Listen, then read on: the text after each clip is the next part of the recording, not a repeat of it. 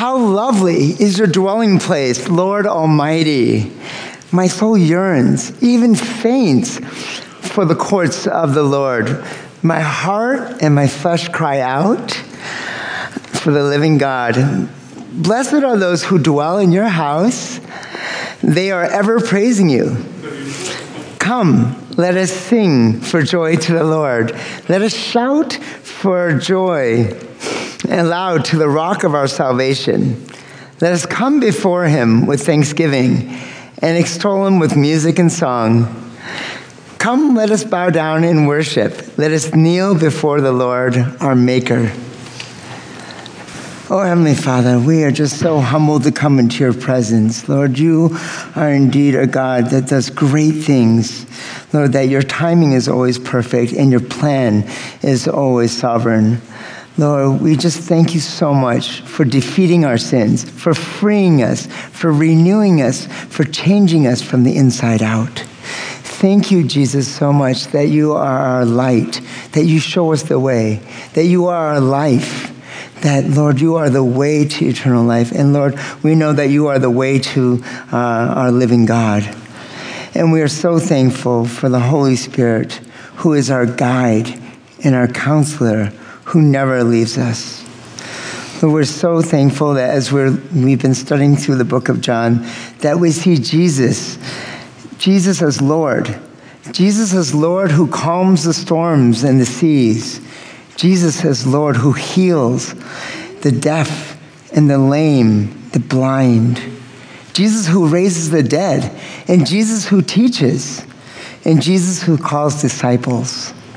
And Jesus who even calls each of us. Thank you, God, so much for calling each one of us lovingly to be your very own children. Thank you for filling our lives with your grace, gifts that we don't deserve. And thank you for giving us mercy for withholding the punishment that we do for all of our sins. Thank you, Lord, that your book is filled with promises for us. And Lord, thank you that you made us your holy priesthood, your children, for blessing us with your presence each day. And Lord, we pray that as we continue to learn and grow, that we would be blessings to others around us, and that we would glorify you, that we would be a fragrant offering to you. We thank you, Lord, and pray this in Jesus' name. Amen. All right. Well, thank you, Charles. Well, we continue our studies in John, and we come to chapter 12 today. You know, scientists tell us how powerful our sense of smell is. Apparently, we can distinguish at least 1 trillion different odors. Who knew? Smell is indeed a very powerful sense. And it's very powerful in triggering memories. I'm told that smells are handled by the olfactory bulb in our brain, but then they go immediately to the region of the brain related to emotion and memory. So this means that when you walk into a house where cookies are baking, you could be carried back to perhaps your grandma's house. For me, the smell of chocolate baking, as in chocolate cake baking, takes me back to my childhood and my mom's kitchen. She makes a killer chocolate cake. Scent somehow anchors our memories within us. And I think the story of Mary anointing Jesus at Bethany probably was anchored firmly into the memory bank of those first disciples because of the pervasive aroma of Mary's perfume. Now, ultimately, this aroma would have anchored 2 images in their mind: the boundless worth of Jesus and the extravagant devotion of Mary. Let's pray. Oh, Father, would you fill us this morning with an aroma of your love and your grace and your mercy, the aroma of life. Through your Spirit, speak your word to each one of us this morning through this incredible story. In Jesus' name, amen. Well, as I alluded to last week, chapter 12 is an important chapter in this gospel. It's the hinge of the gospel. It separates the book of signs, chapters 1 to 11, with the theater of glory, the Passion Week, chapters 12 to 21. In this chapter, Jesus is anointed. He enters Jerusalem, and then he gives his final public teaching. Today, of course, is the anointing. So I invite you into our text today. If you have your Bibles, you can turn to John 12, beginning in verse 1, where we set the scene. 6 days before the Passover, Jesus therefore came to Bethany, where Lazarus was, whom Jesus had raised from the dead. So they gave a dinner for him there. Martha served, and Lazarus was one of those reclining with him at table. Now, if you remember, John introduces his book with a week, and now he ends his book with a week. 6 days before Passover is where we begin this important chapter.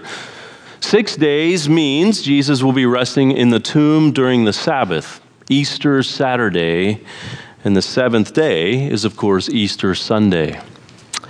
This is now the third Passover in this book. If you remember, the first one was when Jesus cleansed the temple back in chapter 2. The second one was chapter 6, where Jesus feeds the 5,000, and now this one. Now, as we have said all along, these feasts were important times to remember and renew.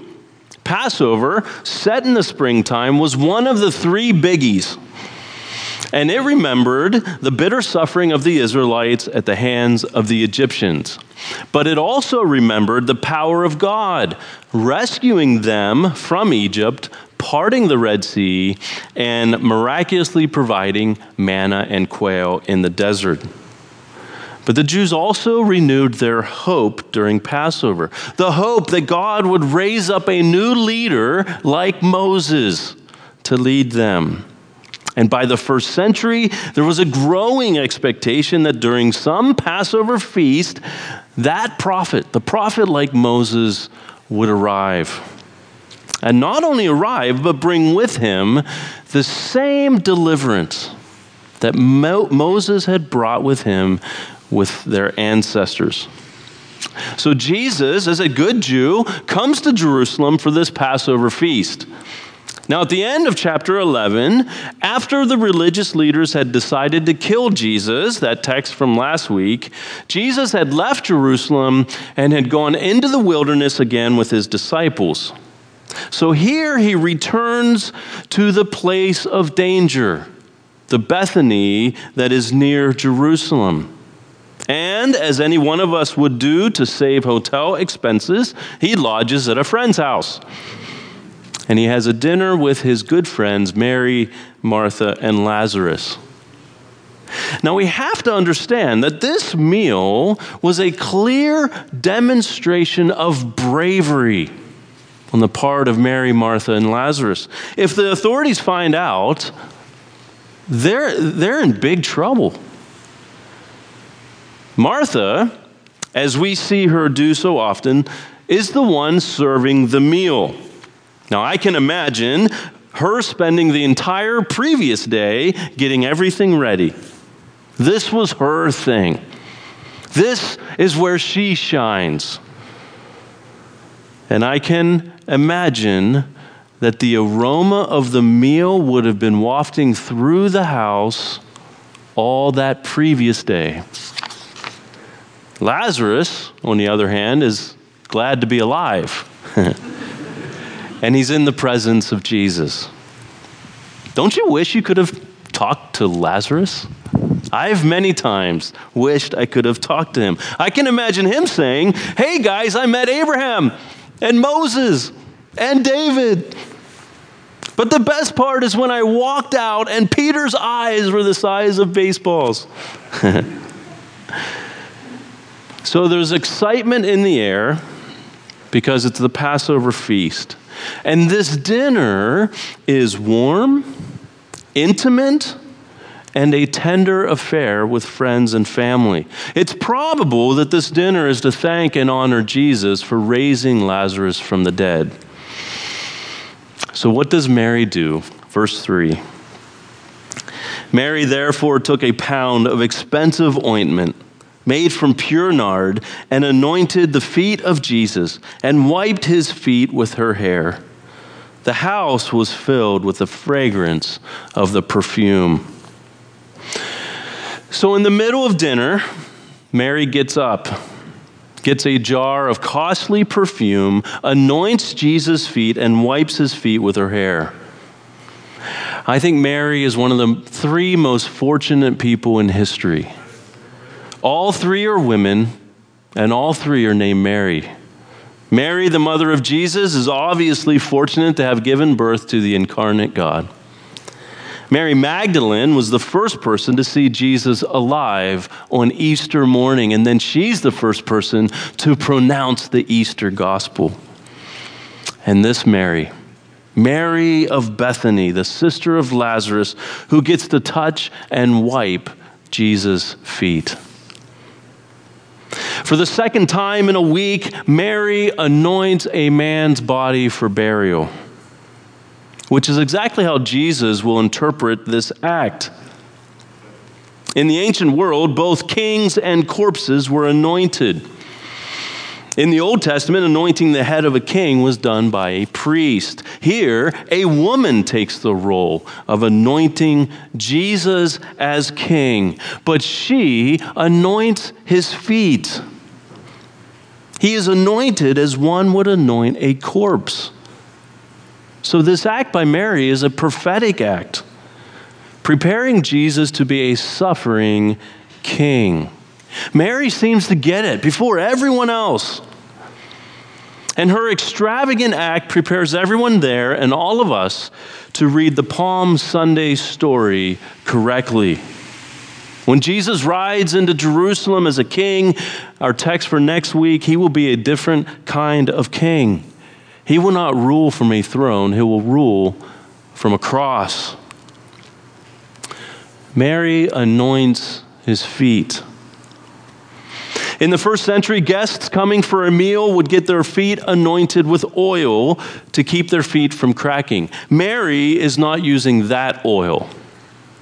The oil Mary uses is nard, a very rare and precious spice from northern India. It was used in a variety of ways at that time.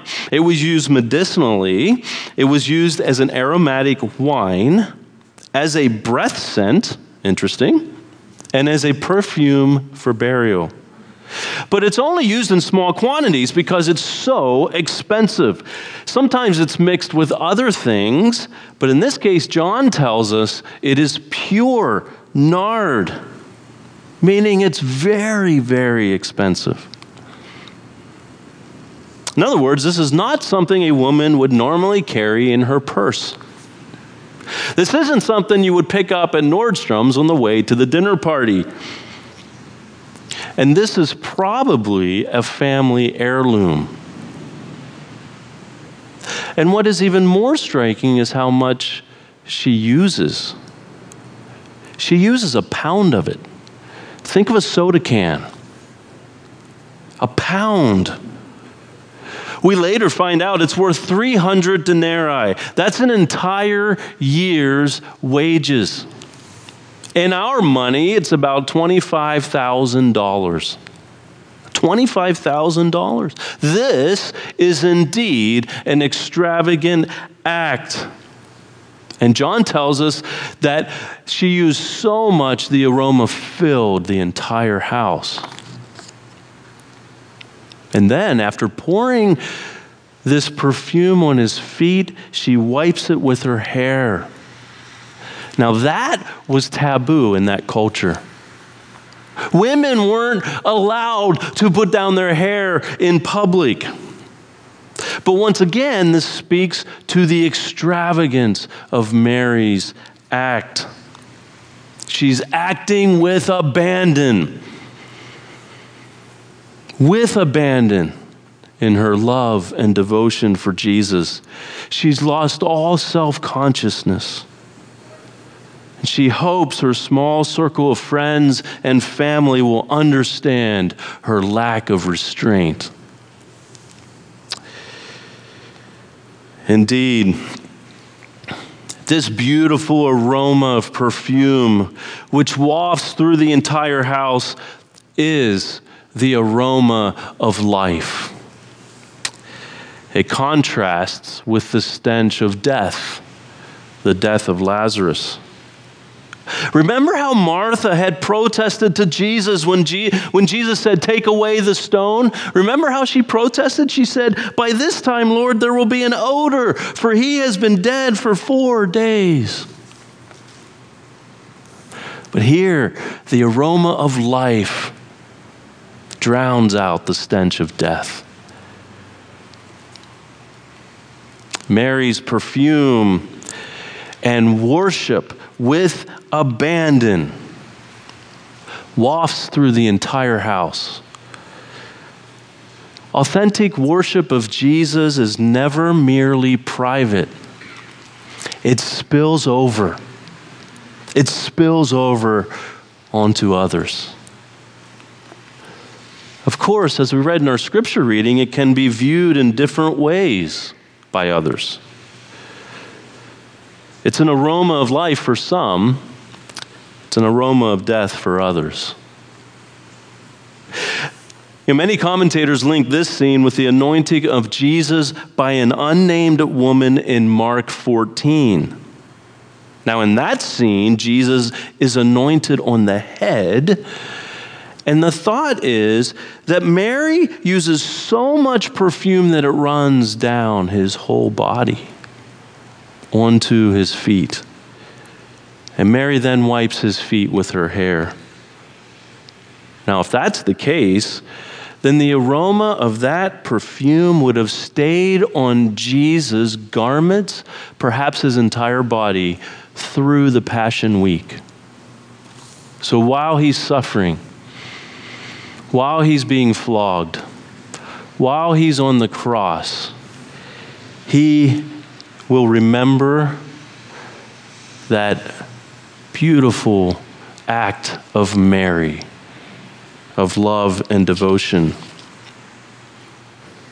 So we're just a few verses into our story, and we already sense our call to follow Mary's lead in total abandon for Jesus.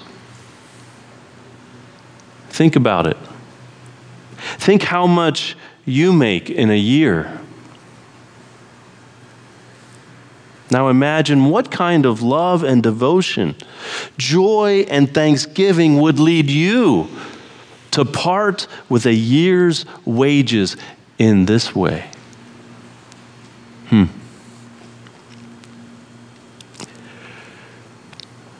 But now the entire mood of the story changes. Verse 4.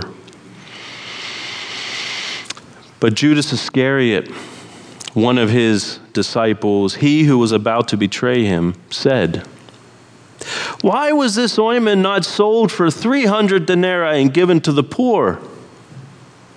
He said this, John says, not because he cared about the poor, but because he was a thief.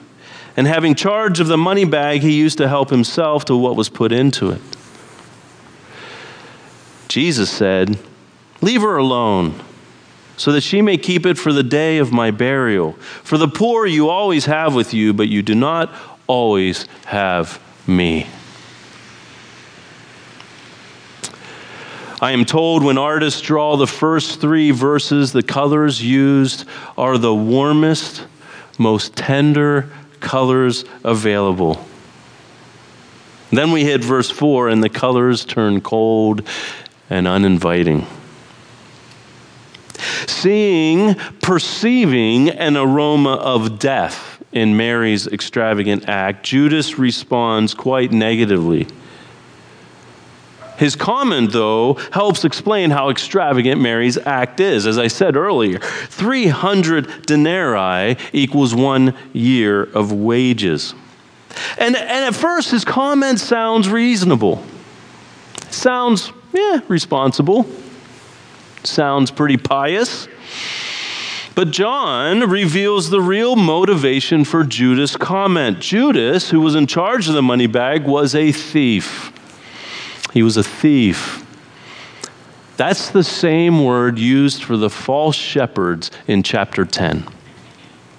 Judas is a false shepherd. He wants money. He cares nothing for the sheep. In the ancient world, it was well known that treasurers grew rich by abusing their duties, usually embarrassing their master. Now, we've known since chapter 6 about Judas. Back then, Jesus identified one of the 12 as a devil, to which John identifies as Judas. The contrast with Mary could not be more pronounced. Mary is extravagantly generous. Judas is thoroughly greedy. Mary is humbly submissive. Judas is arrogantly cold and calculated. Mary is selfless. Judas is selfish. Mary kneels in utter devotion. Judas stands in self-righteous judgment. Mary gives $25,000 to Jesus. Judas sells Jesus for 30 pieces of silver.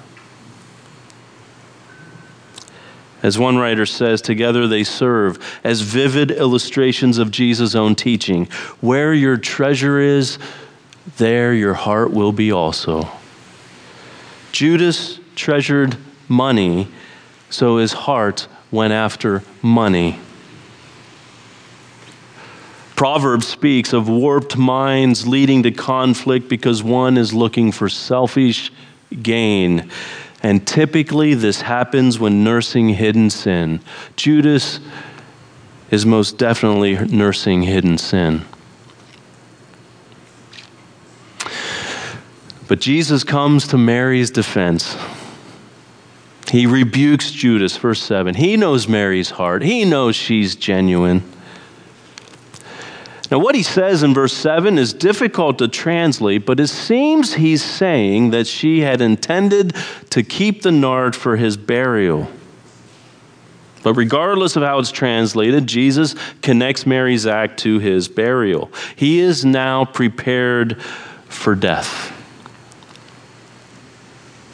And his rebuke of Judas is a further invitation to us to genuine discipleship, genuine devotion to him. We shouldn't follow Judas, we should follow Mary and Mary's example. We should turn from all that is greedy and arrogant and selfish and self-righteous and turn toward generosity and humility and selflessness and utter devotion.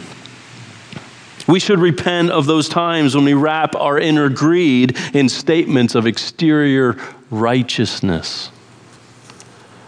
That's to be a crustacean, as we talked about last week. And I think a good word for all of us, we need to be careful of judging others, especially when others worship differently from us. Like when others say amen or hallelujah, or they seem to go over the top in their worship of Jesus. Jesus then brings the poor, the topic of the poor, into the conversation. And what he says brings some tension between personal devotion and social responsibility. Now, what is maybe most important is that in the Greek, the word order clearly emphasizes Jesus. Clearly emphasizes Jesus. Jesus is not saying here that the poor are not important. He's simply saying that he is of utmost importance. Throughout Scripture, it is clear that the poor, the needy, and the vulnerable have a special place in the heart of God. From the very beginning, God called his people to care for the needy. In fact, Jesus is quoting from Deuteronomy here. saying that the poor will always be with you. And the argument in Deuteronomy is that because the poor are always with you, you should give generously and give open-handedly toward them. In the book of James, genuine faith is demonstrated through the care of orphans and widows in their distress. To care for the needy is not peripheral to our faith, it is central to our faith, and it's a primary expression of our faith. And I thought I'd take this time to give you an update on RSCP. This is why we're doing RSCP. During this month of October, we began serving the needy in our parking lot with the rotating Safe Car Park program. And can I just say how proud I am of our PBCC family? It has been an absolute joy to watch you all serve the needy. We have over 70 volunteers who in twos and threes are showing up every morning, every evening for the month to care for those in need. Thursday nights are community dinner nights, and they have been unbelievable. And our guests, extremely grateful. And it's making a difference. I'd love to share lots of stories, but I'll share just one. One of our guests shared how thankful he is because it's a safe place. It's a safe place to stay overnight. He's able to sleep peacefully at night. Not long ago, when he was parked on the street, someone broke into his car while he was sleeping, and he had to fight off the intruder. He got stabbed in the process. He is so thankful for this ministry and all of you. Every one of them has expressed gratitude for our PBCC family. The care for the needy is central to our faith. But devotion to Jesus takes priority. In fact, we love the needy not to feel better about ourselves, but because we are devoted to Jesus. We give glasses of cold water, or in this case, bottles of water, in His name, not our name. And in our text, Jesus' physical presence at this dinner party unquestionably takes priority over everything else. Unquestionably. Soon, the Word, who became flesh and dwelt among us full of grace and truth, would be gone. The unbelievable era of the living God putting on flesh is about to come to an end. And Mary got it. Here's the most valuable person in history, and a soda can of perfume isn't close enough to honor him. Wiping his feet with her hair is the least she can do. It's as if she says, my hair is the most beautiful and the most clean thing I have, but if it could serve to magnify your glory and your goodness, it would be my honor to turn it into a rag for your feet, Jesus. She gets it. Judas, unfortunately, doesn't. Verse 9. When the large crowd of the Jews learned that Jesus was there, they came, not only on account of him, but also to see Lazarus, whom he had raised from the dead. So the chief priests made plans to put Lazarus to death as well, because on account of him, many of the Jews were going away and believing in Jesus. As you can imagine, Lazarus has become a bit of a spectacle. Many people were coming to faith in Jesus because of him, so the target is now on his back. The authorities won't stop at killing just Jesus. They want to take out Lazarus as well. And what we learn here is that extravagant devotion is costly. It's costly. Genuine love is costly. Of course, Mary's actions costed her probably some embarrassment, an entire year's wages. It probably costed her her future. For Martha, her sacrifice was found in service and time. As one writer says, it was found in perspiration, not perfume. For Lazarus, it was probably his life. Extravagant devotion is costly. You have to count the cost when you decide to follow Jesus. As Bonhoeffer said, when Christ calls a person, he bids them come and die. It may not cost us our lives. It costed Bonhoeffer his. Following Jesus is difficult and costly. His kingdom is not of this world. It's built on self-giving, servanthood, and sacrifice. It goes against everything that the world holds valuable. The world exalts self, seeks power, and seeks to stay comfortable at all costs. The world does what's right in their own eyes. We, followers of Jesus, we deny ourselves, and we do not lean on our own understanding. So following him in extravagant devotion will inevitably be uncomfortable, difficult, and costly. But there's so much more, as we've said today. Without words, but with actions and an aroma, Mary has shown us what extravagant devotion to Jesus looks like. Mary recognizes Jesus' love for her and in turn offers back the best she has for him. She acts with abandon, with lack of restraint. She is generous, humble, and selfless, and her authentic worship pervades. It's pervasive over everyone else. But isn't genuine love extravagant by nature? Isn't genuine love extravagant by nature? It is, isn't it? Genuine love is acting for others at whatever personal cost to myself. Jesus is worth everything to Mary, so she shows extravagant love, gratitude, and devotion back to him.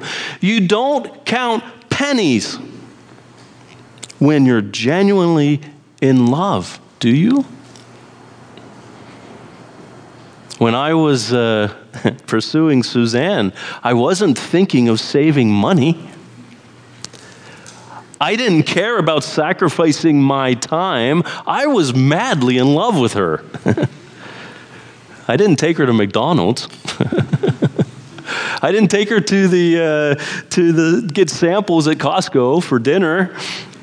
I didn't count pennies. I was madly in love with her. Although her mom still hasn't forgiven me because on our wedding night, we went to KFC because we were so tired. We were really tired. And Suzanne was okay with it. So, but her mom still hasn't forgiven me for it. The truth is, we don't count pennies when it's genuine love. Nothing is wasted time when it's genuine love. The love for the other just pours out of us like this expensive perfume or like an atmospheric river. Yes, genuine love and devotion is by definition extravagant. Well, as I conclude, I'm going to invite the worship team to come back up here on stage. So here's the question for us. Look at those words. costly, with abandon, no restraint, generous, humble, selfless, pervasive. Is Jesus worth it? Is Jesus worth it? That's the question. Is he worth extravagant love and devotion? The Lamb of God who takes away the sin of the world, who takes away you and my sin. The bread of life, the light of the world, the good shepherd, the resurrection and the life. Throughout the gospel, Jesus is identified with the gifts he brings to us. So is he worth our extravagant devotion? I think the 19th century Scottish preacher Robert Murray McCheyne captures the worth of Jesus well. He says this: "He is altogether lovely, such infinite majesty, and yet such meekness and grace, and all for sinners like you and me. For every look at yourself, take 10 looks at Jesus. Live much in the smile of God, bask in his beams, feel his all-seeing eyes settled on you in love, and repose in his almighty arms. Let your soul be filled with a heart-ravishing sense of the sweetness and excellency of Christ and all that he is." Can you see why an hour and a half on a Sunday morning isn't enough? Why Paul said to offer our bodies as a living sacrifice. Offer our entire lives as a living sacrifice. As Mary's example shows us, he is worthy. He is worthy of our extravagant devotion. And if any voice tells you to moderate your love for Jesus, don't listen to it. If any voice tells you to lessen your devotion for Jesus, don't listen to it. If any voice tells you to restrain your affection for Jesus, don't listen to it. Go after Jesus with abandon, like Mary, and create an aroma of life as sweet and pervasive as the aroma of my mom's chocolate cake. Amen and amen. So now receive this benediction from the writer of Hebrews. Through him, then, let us continually offer up a sacrifice of praise to God, an aroma of life, the fruit of lips that acknowledge his name. Do not neglect to do good and to share what you have, for such sacrifices are a pleasing fragrance to God. Amen. Go in peace.